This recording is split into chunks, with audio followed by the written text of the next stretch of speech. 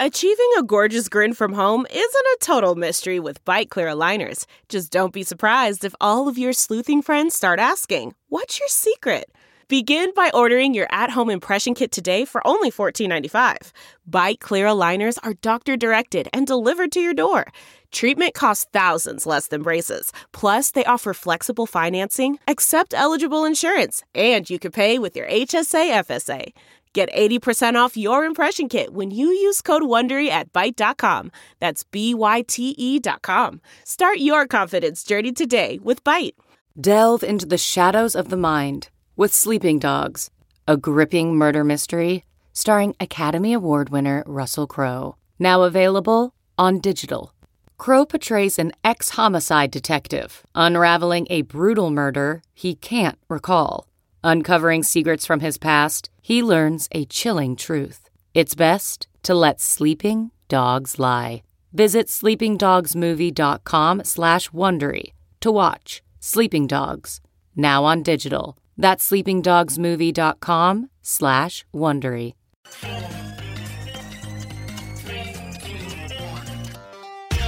Welcome back to The Breakdown, an everyday analysis breaking down the most important stories in Bitcoin, crypto, and beyond, with your host, NLW.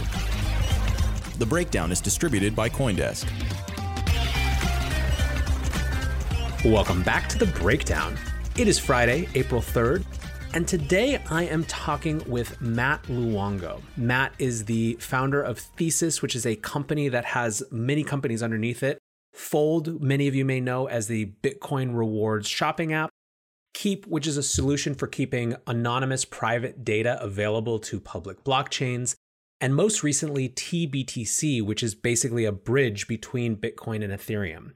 I wanted to talk with Matt about a few different things. First, why Bitcoin on Ethereum? Why try to connect these chains? Matt shares his journey from getting into Bitcoin in 2013, having a moment in 2016 where he was, on the one hand, really supportive of this narrative shift and focus on Bitcoin as the base asset for a new financial system, right? A competitor to central banks, while also understanding that for his payments-focused projects, there were going to be trade-offs that maybe weren't the best for him.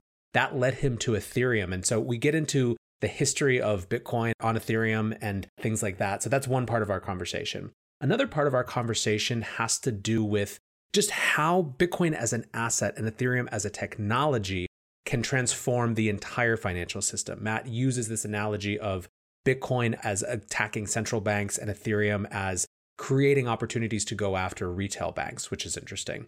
And finally, we talk about something that I've been thinking about a lot. For any of you who listened to Monday's episode know what the narrative is for DeFi in a post-coronavirus world, right? I think that the narrative for Bitcoin in some ways, in many ways, will never have been stronger or clearer, right? The more that money printer go borer, the more that you look around and see what's not like that. And there's very few things, with Bitcoin being perhaps the most diametrically opposed. But what is the narrative for DeFi in that context? Is it just a plaything for developers, or is there something more there? So that's our conversation. I had a great time talking to Matt. I hope you enjoy it, and I'll be back in a little bit with the wrap up. All right, we are here with Matt. Matt, thank you so much for joining today. Hey, great to be here. Thanks for having me.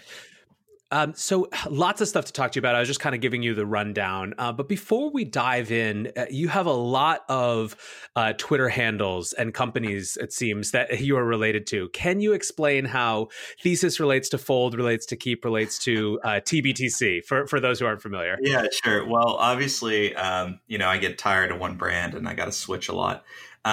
So I got in the space in 2013 and I founded a payments company that eventually became Fold.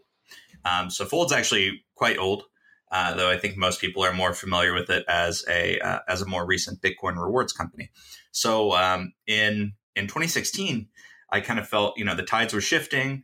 Bitcoin as payments, that narrative was dying, and we were really starting to focus on this store of value narrative. And so, I was looking at what's the right angle for Fold and where are my interests as an engineer as well as a startup founder. And eventually, early 2017, that led to a new project called Keep. Now, I knew what Fold was doing was incredible, but maybe I wasn't the right guy to run it. And so we found a new team to run Fold. that took over in 2017. And we realized that we had these pretty disparate projects and stuck under one corporation. So we created Thesis because, I think something that I learned about myself, but also about my team, is we like to work on lots of interesting things. We want to ship software that people use, but then we also want to do it again, right? And so Fold is now its own company. Thesis is the parent. Has a pretty healthy ownership in both Fold and Keep. And I think what we'll probably talk about today, TBTC, is Keep's latest project. Awesome. Okay, well, so let's talk about Keep, because it feels to me like part of Keep was also inspired by a need that spun out of Fold, right? That came from Fold. So maybe you can talk about Keep for a little bit. I mean, and I might lose the Bitcoin audience right here, but the need came from, as we were working on Fold, we were working heavily with secondary market gift cards, right? So gift cards that people didn't want anymore and that they sold. But it was a huge pain, right? And since then, they've done all sorts of things to, basically run operations better than I ever could. But for me, the problem was, well, I don't really want to deal with people. I'd like to have, just sort of a decentralized market where I'm a participant, but I don't have to have all these relationships, and I don't want to deal with all these jurisdictional differences. So I started working on a decentralized gift card marketplace. And, as a Bitcoiner, over the years, I went to like Omni, and I went to like sort of all the second layer stuff that happened on Bitcoin. I looked at models like OpenBazaar, and more recent ones. Finally, I actually ended up playing with Ethereum. And so by early 2017, I kind of thought like, Ethereum's not ready for prime time. Actually, in some ways, I still question if it is. But so I started building on it. But the first thing that I ran into was that there was no way to actually custody private information. So when I heard about all these smart contract developers, I assumed that they had at least solved like some basics about like how can I interact with the system and, for example, include KYC information, but not share it on the public chain. But it turned out that no, it was incredibly early days. And so, as an engineer, I've got a pretty strong computer science background, as does my team. We started diving into how to solve that. And that's when my co-founder tapped me on the shoulder and he said, this work you're doing on like private data and confidentiality, it's much more interesting than this market we're trying to build. Why don't we focus? And so that's what led to Keep. It's a confidentiality data layer for Ethereum. But what that really means is you can include basic references to private information and custody private information without exposing it to the whole chain.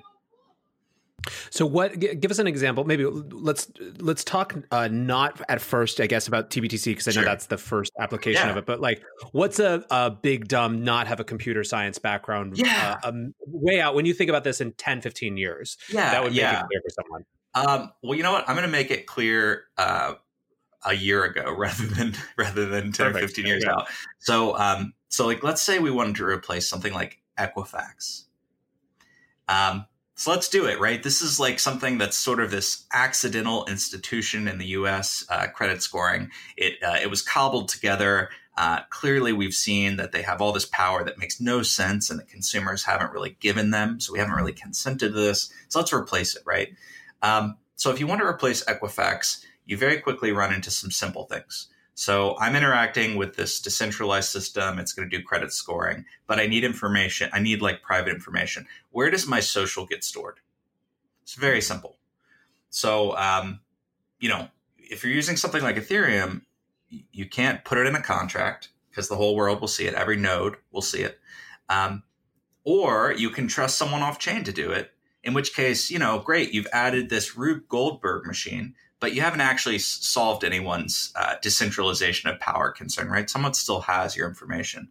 So what Keep lets you do, and this is just like the simplest use case, is take something like a social, have a user enter it, shard it across many, many, many custodians, and then govern them via smart contracts. So like, let's say smart contract needs to know, well, this is a social, it's a valid social. The user can shard that across many, many people. Those people can prove to the smart contract that that's true. And then you're off to the races. Obviously, now replacing Equifax is a lot more than storing social security numbers. I wrote a blog post about it way back when. But that's kind of what we're trying to do with Keep is like, what are the institutions? Like Bitcoin exists to replace central banks. What else can we replace with this tech? So that's a perfect segue, I think, into TBTC. So let's start with first what it is, and then let's talk about why Bitcoin on Ethereum or Bitcoin or Ethereum as a Bitcoin sidechain. Really, I mean, explain TBTC, and then give me the motivation, I guess. Yeah, sure.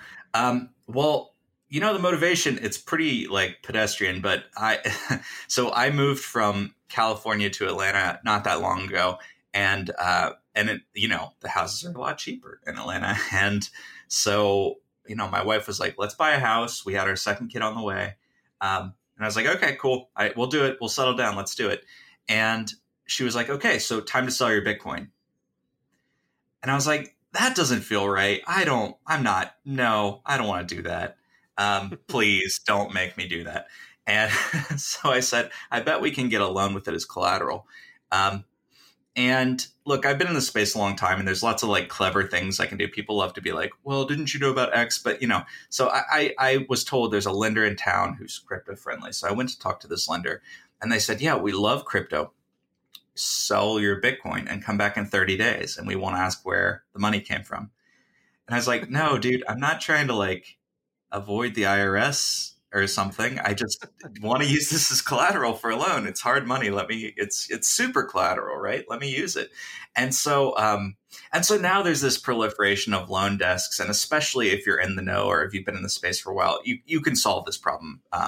But at the time it was still early days. And so this has kind of got me thinking.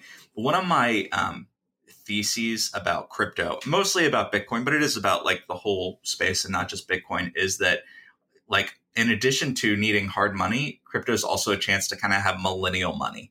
Like I don't want to talk to someone to get financial services. That's ridiculous. Like that doesn't feel right to me. And so in the same way, I don't want to talk to someone to get a loan against my Bitcoin. I should just be able to do it. Especially because I've got the collateral, right? It doesn't require a reputation. So this led me to think, what if we had something like MakerDAO, where you could take a stablecoin loan against collateral on-chain, permissionless. You don't have to talk to anyone. And that's what got me working on TBTC. So this is really interesting. I was reading some of the things you've written, or rereading them, I guess, because kind of my job is to follow everyone's everything in this space. But one of the things that I thought was really interesting is, I guess it brings this together. The idea that the conflict you felt of the shifting narrative in, call it 2016, around Bitcoin, Sure. where although it might be worse in some ways for a business that was in the payments type space and that use case, the idea of Bitcoin as a hard money, as a digital store of value, as an alternative to fiat that was arising felt right, and it also felt kind of inevitable in some ways, like it based on just how it continued. And so what I hear from you, which is something that I've watched, it's been interesting to watch DeFi totally take over the Ethereum narrative from, back when we were talking about World Computer and decentralized apps and things like that, because it is this dimensions of finance, right? You have the what is the base of the financial system, and is it non-debasable? Is it fixed supply? All these sort of things. But then what can you do from how do you redesign the services that sit on top of that? And interestingly, that's really kind of where the break between Bitcoin and Ethereum has been. Bitcoin is focused on, I think rightly from a development perspective, making sure to protect that core foundational piece, while Ethereum has gone off and done all these experiments in what this new set of services looks like. And so it sounds like that's what brought it together, or that connection, that confluence of two things is kind of what led you to TBTC. Yeah, I mean, it's even more than that, right? So we have a few really interesting kind of like social things going on. So one is, what is this tech good for? Right. But already a lot of people would be like, why are you even talking about tech? Right. A lot of people in our space would be like, no, this is about hard money. And you know what? It took me a few years, but I agree. I think that the biggest thing that we can do is take on central banking and change people's relationship to money, but the tech is still interesting. And so, part of this Bitcoin Ethereum split is, on the one hand, it's conservative thinking about money, right? In terms of left-right conservative. But on the other hand, it's also Bitcoin makes very conservative tech choices, because the idea is, well, we need to exist, and we're building the airplane while we're flying, and so we should be very, very careful. Ethereum has taken the large cap crypto version of move fast and break things. Now, compared to the rest of the space, I can actually say that's not true. They're starting to grow up, but still, the engineering is of a they do move fast, and I have seen things break. On the flip side, that's also where a lot of the tech optimism went, right? So like a lot of us felt, briefly, with the block size debate in Bitcoin, I almost felt expelled from the community. I eventually realized that it was much better for the chain for corporations to not be able to wag the dog. It's better for governance. It's better for the money. But it did really also feel like, as an engineer and as someone who was a technical optimist, that I was being pushed out. And so today, this is kind of me being able to come full circle. Just because I think Ethereum as tech is an interesting place to play and an interesting place to develop new tools, I don't think it's necessarily the best asset. In fact, I said the other day, like, our net worth is maybe 95% Bitcoin. I'm not big on diversification. And so my take is kind of like Bitcoin, the asset, takes on central banks. Ethereum, the technology, can take on maybe retail banking. And maybe some kind of other interesting use cases around privacy that we're still exploring. Okay, perfect segue. So talk about what exactly TBTC is, Sure. and maybe also what makes it different than other projects like it. Yeah, sure. So TBTC is a Bitcoin sidechain on Ethereum. I think two projects that are interesting to compare it to might be Liquid by Blockstream from the Bitcoin side, and then WBTC from the Ethereum side. So if you're familiar with Liquid, the basic idea is that you take your Bitcoin and you put it into this 15-signer multisig, and the multisig participants are all there are folks in the space we know, like Unicoin and a variety of exchanges. And then what they do is, once the Bitcoin's in that multisig, they have this additional chain where they're notarizing back and forth, and you can move your money faster. There's a 2-minute block time. You get confidential transactions. You get some other nice things out of it. And then if you want, you can request to move your money back to the Bitcoin chain. So that's interesting. It lets you do more with your Bitcoin, but you're also sort of saying, like, I hope these 15 participants are honest, and at any time, they could decide, like, maybe for political reasons, not to give you your money back. But it was a good step in the right direction. So it's not quite the 2014 sidechain ideal, but it's an attempt. On the Ethereum side, it's different. So on the Bitcoin side, we're like, how can we make Bitcoin move faster and do more things? And on the Ethereum side, they're just desperately looking for collateral. All these DeFi projects are minting stable coins and putting out loans, but most of it is over collateralized.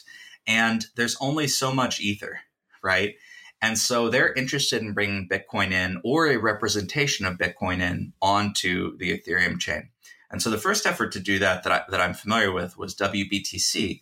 And the basic idea is that you have, there's a lot of white paper and words around it, but the reality is there's a single Bitcoin bank, and the Bitcoin bank is BitGo. You put your Bitcoin in the BitGo bank, and then they give you scrip on the Ethereum chain that hopefully you can redeem for your Bitcoin. And so, like, maybe for traders, that's a good way to get some price action on the Ethereum chain. But for me, like, it's just the same as putting a whole bunch of Bitcoin in an exchange. So in the same way that I'd rather not trust 15 signers with my Bitcoin and a promise, I'd rather not have to ask Mother May I when I want to withdraw from something like WBTC. So what TBTC is it takes these two ideas and it tries to make them as trust minimized as possible. Sometimes we say trustless in marketing, but this is a very loaded term. So we'll say trust minimized. The basic idea is that instead of having one 15-member multisig like Liquid, we have many. So every single deposit into TBTC of Bitcoin has many signers that are randomly chosen. So that's another big difference. They're not people you know and trust in the community. They are randomly chosen from a pool of candidates. And that's each deposit. So instead of this single peg, you have many little pegs called a federation, called federations, plural, actually. And then the second thing we do is like, on top of this mechanism, each member of a federation has actually put down collateral on the Ethereum chain. So they've put down ETH worth significantly more than the Bitcoin that they're custodying. And the idea is that if they misbehave, that can be taken from them, and it can be restitution to any depositors that have been harmed. And then the last step is we use, and this has been around since the Satoshi days, SPV proofs to actually tell Ethereum, look, this Bitcoin deposit from the Bitcoin chain, it has actually happened, and prove it to the chain. So what's cool about this now is you can open, you can call it a dApp in your browser or like a program on your machine, whatever. And you can only talk to the Bitcoin and Ethereum chains. Nothing else. You don't need to talk to me or my team or a Bitcoin bank. And you can actually deposit Bitcoin. You can mint TBTC on the Ethereum chain, and you can redeem from Ethereum back to Bitcoin. And you don't have to ask anyone. If anyone tries to block your withdrawal, you end up taking 150% of your attempted withdrawal from them. And so it's sort of like economically trust minimized, and I think it's the closest we're going to get to sort of the dream of sidechains, to this two-way peg between Bitcoin and Ethereum, until Bitcoin does decide to eventually soft fork and make it easier to build trustless sidechains. So tell me about the status of this now. This project, you announced it, I think, last August, maybe. Yeah. But it's now there's a new milestone, right? Yeah, April 27th, we're going live. So we've been on testnet for a while. We've been on testnet since December. We've actually been working on the project for about a year and a half now. And we've I guess I don't want to scoop myself, but I'll say we've just passed audit. We'll be sharing audit results early next week. So we're doing this thing. We're taking it to market, and I hope people will be judicious and start slow when they start to play with their Bitcoin. But I think they will. Most of us don't want to lose it. So yeah, people will actually be able to do this on mainnet and start using their Bitcoin via TBTC and things like Maker and Compound, really just the whole Ethereum ecosystem. It's going to be really interesting to see folks that haven't, on the Ethereum side, folks are really not familiar with Bitcoin culture these days. And then on the Bitcoin side, to sort of see what there is out there and what there is to play with this new tech. So I'm pretty excited. That's awesome. So I've seen, I was telling you I wanted to ask you this before because I think it's an interesting way to come at it. But so I've seen tons of excitement from people who kind of flit between these worlds and who are excited about, kind of have a similar thesis to you in terms of this Bitcoin base but interest in what you called kind of millennial finance, right? Disrupting the other sets of layers. What are the best critiques though you've gotten? The things that are kind of, maybe it reflects things that your team has already thought about or just, sure. Has pushed you in new directions. I feel like that's I'd love to hear that. Yeah, well, so there are a couple pieces, and they're the things that I consider them awards. I've welcomed hardcore Bitcoiner criticism of this project because I feel like if we can make it through the Bitcoin social immune system, that means we're doing our jobs. So, so let's see. Let's list a couple. So one is one that's been really high on our team's mind, which is governance. So governance is like a fun thing that some Ethereum folks like to play with. And don't get me wrong, I do think it's interesting. But coming from Bitcoin, for me, governance is voice or exit, right? Either we all agree or we split up, and anything else is, not something I'm comfortable with my money. So for me, I think governance is an attack vector. And we need to minimize governance as much as possible. So So one of the things, was people were poking at, well, do you have admin keys? What can you as your team do?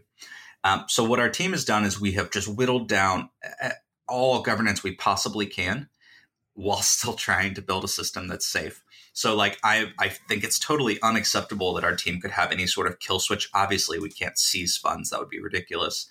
But on top of that, like, I'm like, well, what if there's a 0 day? What if there's a huge hack and the team knows about it first? How are we going to let people know? And so we did add I call it a red lever, basically a lever or a button we can press that will pause the system for 10 days. It allows withdrawals, but it doesn't allow any new money in. And we can do that one time for 10 days. And that's it. So I think that's on the governance side. I've just like said, how can we make sure that we have no kill switches, no access to anyone's funds? And so I thought that was not only was the focus on governance great, but it also just kind of gave me the extra backbone to really think about this and how to minimize it. Another one that comes from, this has come from Peter Todd and Dan Held, and we've been so upfront about it that no one would possibly miss this, is there's a price feed. So I'm talking about how these signers are bonded in ETH, but how do we know how much for them to bond? We have to use a price feed. So I have a pretty fancy, decentralized, trustless even approach to this problem that I believe avoids most of the core issues around oracles and trusted price feeds. But there is no way that I'm going to feel comfortable putting that into production probably for another 6 to 12 months. It's interesting. I'd love to talk about it. So outside the scope of our conversation. So what we've had to do, though, is say, okay, what is the best price feed mechanism and how can we make an attack on the price feed? How can we keep an attack on the price feed from having this all just fall back to a centralized system, which is like, why are we doing all this work if the price feed can just collapse the whole thing? So what we've done is we're using Makers feeds. They've actually, we'll be announcing shortly, they've just deployed a BTC ETH feed for us. And we'll be publishing, a rough idea of where those prices come from and whatnot. So people know that it's a good index. And then what we've done is we've designed the system so that basically, if someone messes with the price feed, they can start forcing signer liquidation. And so signers might lose a small bit on slippage for auctions, but it's designed in such a way that it doesn't impact depositors' funds at all. So that's really been our response. It's still there, though. It's still a significant risk for signers if they don't trust Maker's feed. And then the other thing that we've added, which is our other little piece of governance, is if Maker were to decide to just stop using the feed and just turn it off one day, people can all withdraw their Bitcoin, and that's not a problem. But in case there is community consent that there is that the price feed is being attacked, we can add a fallback feed where if the price feed starts erroring out or acting crazy, it'll switch over to the next one. So those are the two big approaches we've taken to mitigating that risk. And then I hope to ship a new version that will actually have no price feed and a new approach. And I'm just awesome. going to I got one more comment on this, which is, sure, I say ship a new version. So if people are familiar with Ethereum, often ship a new version means the team upgrades their supposedly immutable smart contracts. TBTC has no upgradability. Once the code's out there, we hope it doesn't have a bug.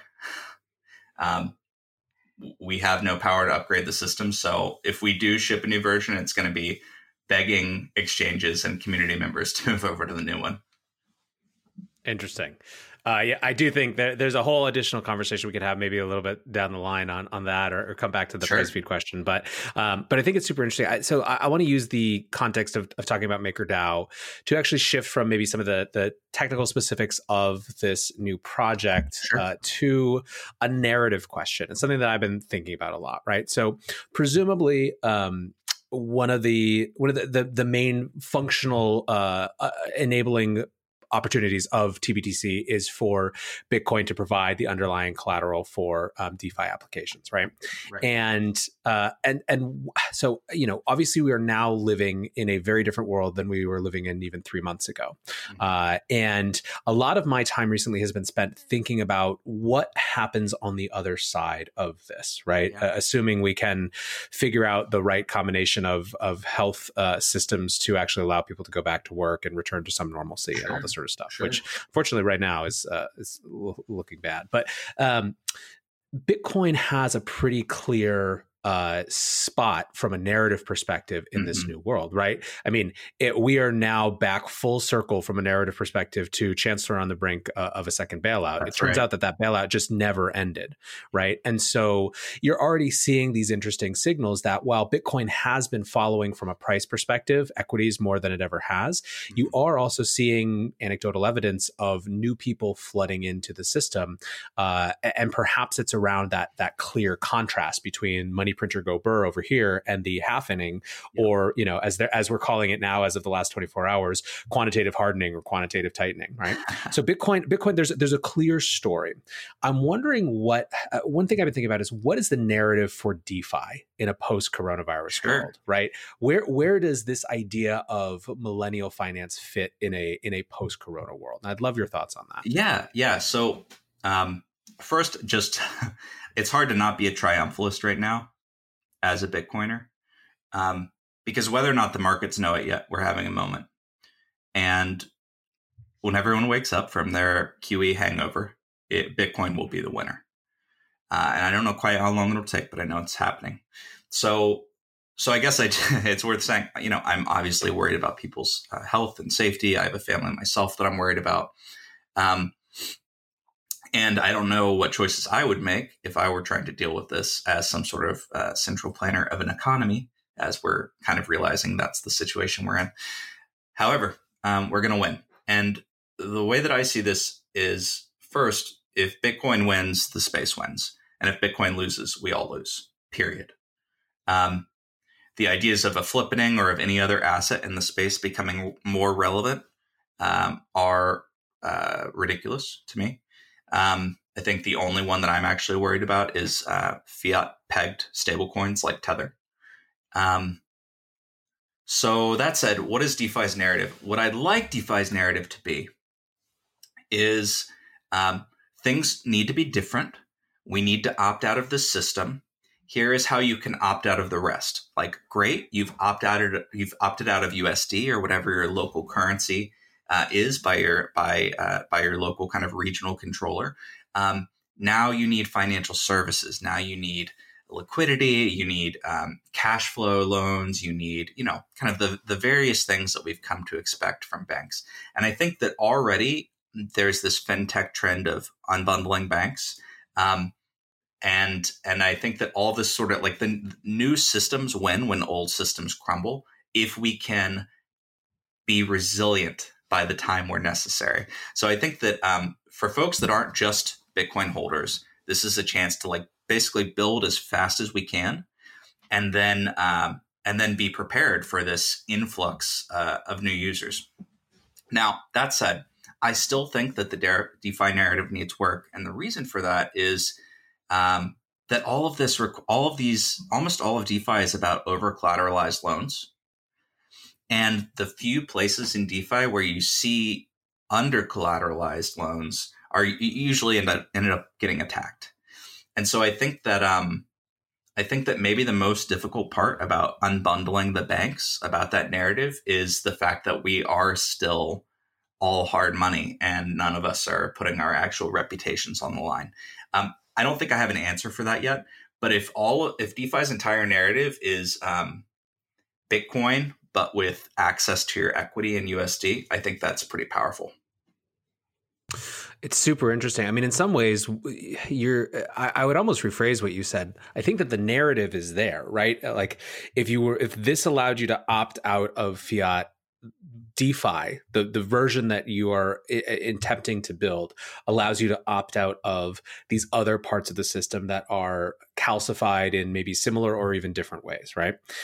It's more, I think, what I'm hearing from you, and something that I agree with, is the challenge of making that real for a broader set of people, right? It does not do that much good to create a new financial system that can only be participated in by a certain percentage of wealth holders. Is not a new financial system at all. It's just a replay in different ways of what we have in some ways. I mean, I love Galt's Gulch, but that's not all I want to do with our new economy. Love it. All right. Well, Matt, thank you so much for taking some time today. Really exciting stuff to hear about TBTC and everything else you have going on, and appreciate your thoughts on the world as well. One of the things that I really appreciate about Matt's approach to building projects is his work to understand the context into which they are going to land. So often we have developers and teams and entrepreneurs who build things because they're interesting without consciously thinking about how the audience of early adopters is likely to receive it. Matt's building in a contentious space where there is tribalism. We've talked about it on the show before. So I think that getting out in front of it and saying clearly, this is what I believe, this is why we've made these decisions, these are the things that I'm uncomfortable with and what we're trying to do to solve them, I welcome your critiques and your feedback, I think is a powerful starting point. Now, some of those answers, of course, won't satisfy critics, but at least we're having the right conversation about the specifics. Anyways, guys, that's it from me today for this week. What do you think the narrative of DeFi should be in a post-coronavirus world? Is there a place for it? Is it bigger than just Ethereum? I mean, this is something I've been exploring for the last 3 months, of whether DeFi is moving away from a narrative perspective of exclusively being tethered to Ethereum. And I think that it probably is. And even the folks who are very invested in the Ethereum community have indicated something similar too. But I want to know what you think. Hit me up on Twitter at NLW or anywhere else you can find me. Thanks for listening, guys. I hope that you are headed into a weekend full of calm and the opposite of anxiety that I think so many of us are feeling. But I will be back on Monday with another brand new episode of The Breakdown. Until then, stay safe and take care of each other. Peace, guys.